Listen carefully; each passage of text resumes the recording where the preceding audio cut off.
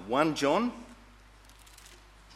chapter 2, and I want to read just two verses 12 and 13. I don't have the number of the church Bible, but 1 John, so have you got the page number there, Glenn? 1194 in the church Bible. 1 John chapter 2, and to read from verse 12.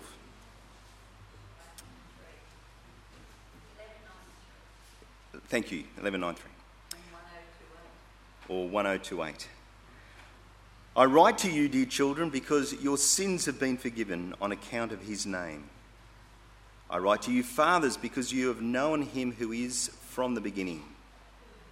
I write to you, young men, because you have overcome the evil one. What is a true Christian?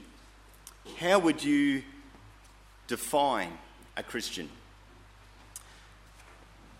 Let me put it another way, because the term Christian is used in varying ways. What's your understanding of a genuine believer in the Lord Jesus Christ? Or I could turn the question around and ask you specifically, when it comes to being a believer in the Lord Jesus Christ, are you the real deal? Can you sit here with confidence today knowing, yes, I am a believer? There are many things that sort of unite us as people, and that is, we all eat, we all have family, we all engage in relationships. There are always, all of us, no doubt, at some particular point in time have sickness and ill health, whether it be from a bellyache through to an earache, whatever it is, there are things that unite us as individuals. Yet amid those many things that sort of hold us together as people, there are also some things that make us distinctive. And one of the distinctives are there are those who are genuine believers in the Lord Jesus Christ, those who are genuinely children of the living God, and those who are not. And it's not a distinction that I have made, it's not something that I've created here and hang on, this is something new. It's a distinction that the scriptures clearly teach. And today, I thought, in light of the profession of faith that Nathan has made, that it's good for us all to stop and to think, well, hang on, here is Nathan who has professed his faith in the Lord Jesus Christ, who is clearly wanting to identify himself with the Lord's people and to be a part of his church, to join the church visible. Then, do I have the same confidence? Do I have that same assurance that he has? And so there are three things in these verses that I want us just to stop and to pause and to think about and to reflect on, that we may know for sure that we are identified as the people of God. Now, there are the three groups that I mentioned here, dear children, fathers and young men. I'll make a very brief comment upon that in a moment. I don't want us to get hung up at this particular point on the descriptors, but rather on what follows, where it says, firstly, someone who has had their sins forgiven. What is a Christian? A Christian is someone whose sins have been forgiven on account of his name. Then in verse 13, what is a Christian? Someone who has known him from the beginning.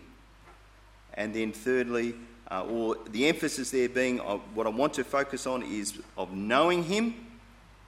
And then thirdly, I write to you, young men, because you have overcome the evil one. So a Christian is someone who has overcome, who has victory over evil, who knows what it is to be a conqueror. And so these three are all true if you are a Christian, that you are someone who has had your sins forgiven, you are someone who is knowledgeable, you know the eternal God, and you have overcome the evil one. Now, why do I pause this morning and say, look, it's necessary for us to get these three things very clearly locked away in your minds. I do that because very sadly you will go into churches who will teach you, no, that there are other things that are far more important that you need to be focusing upon and looking upon and seeking to do or achieve if you are going to be genuinely with the Lord. And they might well be in terms of a works doctrine. Don't worry about the forgiveness of sins. If you do so many works, if you door knock so many houses, if you give so much money, if you go on like the Mormons, you dedicate yourself for 12 months, 2 years, and go out as an evangelist to another country, then that's going to sort of set you up very nicely. Or we could even think of certain churches which will say, well, okay, forgiveness of sins, that's only a part of it, but what you really need is another experience. You need that experience of the ecstatic utterance and to genuinely show that you are, inverted commas, Spirit-filled. But that's not the teaching of the Scriptures. That's not the teaching of John very clearly here. For he brings us back to some very key fundamentals that it's where he brings his emphasis if we were to spend some time going through 1 John. His emphasis is on these points as the key indicators or the key markers of being a genuine child of the living God. And so these three things: forgiven, sins forgiven, knowing God, having a friendship with God that will endure for all time, and thirdly, set free from the snares and the power of the evil one. And so let me try and bring this down to one sentence.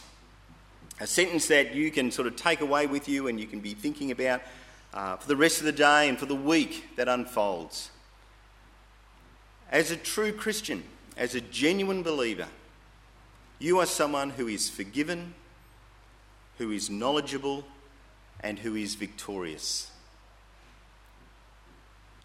Forgiven, knowledgeable, victorious. We'll try and flesh that out, but I said I would just make a very brief comment about the titles that are given to children, fathers and young men. Many theories about what John is trying to do here, but essentially what John is doing is using what we might call a teaching device by using three different titles or three different names to bring emphasis, to stop sort of and get people to think about the specific teaching that he's given. It's not only, dear children, who have been forgiven. It's not only fathers who know God, and it's not only young men who have overcome. How can I be so sure and confident about that? Well, because the three descriptors of being forgiven, of being knowledgeable, and of being victorious are mentioned elsewhere of the whole church. We go back to chapter 1, verse 9. If we confess our sins, he is faithful and just and will forgive us our sins and purify us. He's speaking to the church. As the church, we are those who have had our sin forgiven. We could move across to chapter 2 and verse 20. But you, that's the plural, have an anointing from the Holy One, and all of you know the truth. We are all knowledgeable of the truth. And then if we go across to chapter 5 and to read from verse 18, we know that anyone born of God does not continue in sin. The one who was born of God keeps him safe, and the evil one cannot harm him. There's the victory that comes to every believer. I don't want to labour those, so if you want to discuss it any more, then see Dean or Steve or someone afterwards and they'll put you straight. Let's get back and to try and flesh out that whole idea of what is a true Christian. And a true Christian is someone who's forgiven, who is knowledgeable, and who is victorious. Firstly, forgiven. Verse 12. I write to you, dear children, because your sins have been forgiven. Now, if we're going to look at forgiveness, and if we're going to understand forgiveness, then bear with me, because we do need to go back into 1 John and to look at verse 9. And there we read, if we confess our sins, he is faithful and just and will forgive us our sins and purify us from all unrighteousness. When we think of forgiveness, and if we're going to genuinely understand forgiveness, we need to recognise that firstly an offence has occurred. And here it's not just an offence or something that you've done wrong to your neighbour or to your family member. It's a wrong that you have committed against God. And in the Scriptures, the wrong that you have committed against God is called sin. God isn't about forgiving an innocent person. He's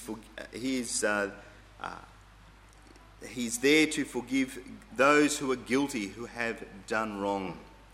So then, how do we understand sin? The sin that God forgives? Well, move across, and if you have your Bibles, I don't apologise for making you do a bit of work this morning, even though it's warm and muggy. Everyone who sins breaks the law. In fact, here's the definition: sin is lawlessness. So we might describe sin then as rebellion against God. We live as though God does not exist. We're doing our own thing. We're living our own life. We are dictating to God what is right and what is wrong. And when things go wrong and things don't go our way, we blame God and we wag the finger at him. That's lawlessness, and that's rebellion. And for those who are Christians here today, we know that this is probably so real to us, that we know what sin is, but we also know what it is to be forgiven. We know that as we have confessed, we're not made perfect, but we are forgiven. As we confess, we know that we have returned to God, and we have had that desire to constantly do what he wants us to do. Now, there might be those who are sitting here this morning saying, well, that's all right for you Christians. You think that you've sinned, you think that you've done wrong, but that's not true of me. Well, again, we only need to take that one step back from chapter 1, verse 9 to verse 8, where we read, if we claim to be without sin, we deceive ourselves, and the truth is not in us. No one likes to be called a sinner. And if I was to stand here and sort of wag the finger and say, sort of that imagery of sort of 16th, 17th century preachers, you're all sinners, there would be those who would be up in arms. Say, that's offensive. How dare you stand there and call us all sinners? But the fact is that we are all fallen together. You and I, we are sinners. And you may fool yourself this morning in thinking that you're not. But you won't fool God. For he knows your heart. He knows your life. He knows you better than you know yourself. And he knows that you have transgressed his holy law. And so when this dawns upon you, when the lights come on, that yes, I have lived my life as an offence before the holy God, then what is needed for you is confession. The need to acknowledge this before God and to repent. Now, there are different forms of remorse. I'll try and intentionally not to use the word repentance. There are those who are sorry for what they've done, but are genuinely not repentant before God. And the example, and forgive me if this is an example you've heard me give before, but I'll say it again because I think it's one of the clearest ones to sort of set the whole thing clearly before you. And that is the example of Peter and the example of Judas. Here is Jesus about to go to the cross. And why is he in that situation? Because Judas has betrayed him. A disciple, one who sat with him at the table and has supped with him. Judas betrayed him for silver coins. And he was remorseful for what he had done after the fact. But was he repentant? No. He was sorry. And he was filled with despair and went and hung himself. But there's Peter. There is Peter who also denies Christ. You were with him. Yes, it's in that diminutive, that small little girl. The Greek brings out the emphasis for us. This small girl says, you're with them. You were with him. This little girl. But Peter says, no, not me. And that 3 times he denied. But what was the difference with Peter? He was filled with grief and he was genuinely repentant. And Christ knew that. And so after his resurrection, he sends a specific request to go and to tell Peter that he's alive and to come and to meet with him. There's the difference. Yes, there is that need for genuine repentance, recognising I have done wrong before the sovereign God. There is no sin that is too big, no sin that is too heinous, no sin that is outside the scope or the range of forgiveness of the sovereign God. We cannot shock God by how bad your life has been. But what is required is that you seek him with all your heart and that you do it today and that you are in that restored relationship with the sovereign God. Well, there is the first indicator. A Christian is someone whose sin is forgiven. But secondly, a believer, a Christian, is someone who is knowledgeable because you have known him. Now, that's a great privilege that is ours, that we can know the sovereign God. Animals, as much as we love them, cannot know God. Yes, they're created by him and they're fed by him and cared for them. But for animals and the animal world, death is death. But man is made for God. You and I have been made in the image of the eternal God, to be in relationship with the eternal God. And it's one of the great errors, isn't it, of some of these sort of academic atheists, the Peter Singers of Monash University, who want to elevate the animal world and the animal kingdom to be on a level playing field with us, with mankind.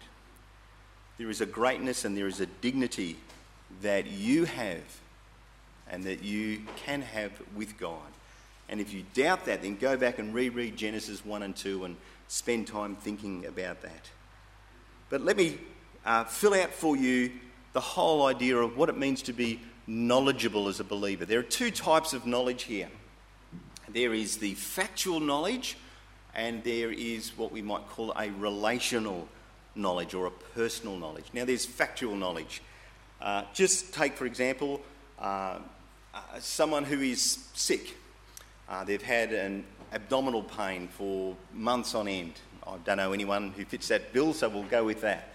And there is a sort of doctors that have looked and tried to treat and try and find out what is going on, and we end up getting a medical history this thick about this particular person. Now they all say, well, look, what we need to do is refer this person on to some specialist. And so the specialist picks up this medical history and reads through about all the information about this particular person. They have a certain factual file about this particular person. That's sort of like an intellectual or a knowledge base that is just based clearly on facts. But that whole relationship between that person and the doctor that they're going to visit will change once that person enters into the room, because then they can they relate to each other at a different level. They communicate. There's verbal interchange. There's a trust. There's an interrelationship that develops at a personal level. So we've moved from facts to just a personal, to another level of a personal relationship. Now, when it comes to the Christian life, we need both. We need to have the facts about who God is. We need to know that he is unchangeable, that he is sovereign, that he is the all-powerful, that he is the great I am, that he is the God of history. We need to have a right understanding of facts about who God is. But that's not the only level of the knowledge we have about him. We also need to have that personal relationship where we communicate with him, where we trust in him, where we live out practically and experientially his sovereign care and provision and enabling within our lives. Is that true of you today? Are you someone who is knowledgeable both in terms of what the scriptures teach us about the sovereign God and teach you about yourself? And are you knowledgeable about God in terms of your relationship with him? Through prayer, through trust, through seeking forgiveness, of casting your burdens upon him, of loving him, of worshipping him, of obeying him, of being a friend to him. A genuine believer is someone who is forgiven. A genuine believer is someone who is knowledgeable. But finally, we have the third descriptor, and that is someone who has overcome, someone who is victorious. I write to you, young men, because you have overcome the evil one. Now, this is one of those things. The Bible is insistent upon the doctrine of Satan. And in many ways, it's a lost doctrine. There are plenty of people who want to write off and say the whole idea of Satan and the devil, that's sort of for horror movies and for books of a bygone era. Really, that's just sort of all scare tactics. That's sort of the psychology of the scriptures to try and intimidate us in a certain way. Well, that's wrong thinking. The scriptures are very clear about the doctrine of the evil one.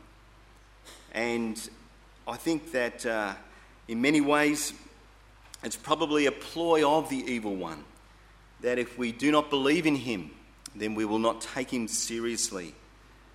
The whole world is lying in slumber before him in many ways. The whole world is under his hypnotic control.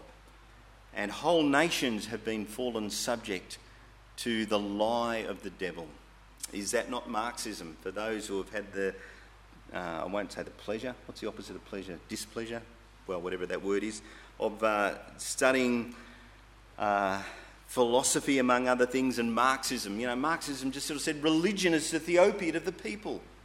It's not something that we really need. Well, just as whole nations have fallen to the lie of the devil, so individuals do as well. And individuals have been deceived into thinking he doesn't exist. But the reality is that he does. And John tells you as a believer today very clearly that you have overcome. That you have overcome the evil one. Now, Doug read to us from Revelation chapter 12. A beautiful picture that is really what we might call enacted teaching for the reality of the evil one and who is victorious. A great and wondrous sign, Revelation 12, appeared in heaven. A woman clothed with the sun, with the moon under her feet and a crown of 12 stars on her head. She was pregnant. She cried out in pain as she was about to give birth. Then another sign appeared in heaven, an enormous red dragon with 7 heads and 10 horns and 7 crowns on his heads. His tail swept a third of the stars out of the sky and flung them to the earth. The dragon stood in front of the woman who was about to give birth so that he might devour the child the moment it was born. The illusion here of the coming of the Lord Jesus Christ. And here is the dragon through Herod wanting to cut the Lord Jesus Christ off. She gave birth to a son, a male child, who will rule the nations with an iron scepter. And her child was snatched up to God and to his throne. The woman fled into the desert to a place prepared for her by God, where she might be taken care of. And there was war in heaven. Michael and his angels fought against the dragon, and the dragon and his angels fought back. But he was not strong enough, and they lost their place in heaven. The great dragon was hurled down, the ancient serpent, called the devil, or Satan, who leads the whole world astray. He was hurled to the earth, and his angels were hurled with him. Here is the victory that was begun with even at the time of the birth of the Lord Jesus Christ. And the devil knows that he's beaten. He knows that his time is short. He knows of the events of the cross. And he will try to do all within his power to destroy Christ and to his church. And Doug went down and focused upon verse 17. The dragon was enraged at the woman and went off to make war against the rest of her offspring. Who are the rest of her offspring? It's the church. There's the explanation given there. Those who obey God's commandments and hold to the testimony of Jesus. Satan is the great deceiver. And that's why there is worldliness in the church. That's why there's heresy in the church. That's why there's compromise in the church. That's why there's nominalism in the church. But the picture that Revelation brings out for us over and over again is that there is victory because of the Lord Jesus Christ. And you and I, as believers in the Lord Jesus Christ, share in that victory. God's weakness and what appears to be weakness, where the suffering servant hangs upon a cross, is greater than all the power of men. For he was accomplishing a sovereign plan. He was redeeming a people for himself. He was saving a nation. He was beginning that process of calling a people to himself that would overcome the evil one. And the dragon is defeated. The dragon is defeated. And you and I need to remember this as we face the secular age, as we face heresy, as we face nominalism, as we face compromise, that Jesus Christ pictorially has the devil by the tail. He is the sovereign. He is the all-powerful. He knows. He has conquered. He's resurrected to life, our Saviour Redeemer. He's ascended into heaven. He's seated at the right hand of God the Father. He even now is calling his people to himself, as we have seen and witnessed today in the testimony of Nathan. The church continues to be built. Are you a true believer? Are you someone who names the name of Jesus and who knows with confidence that your sin is forgiven?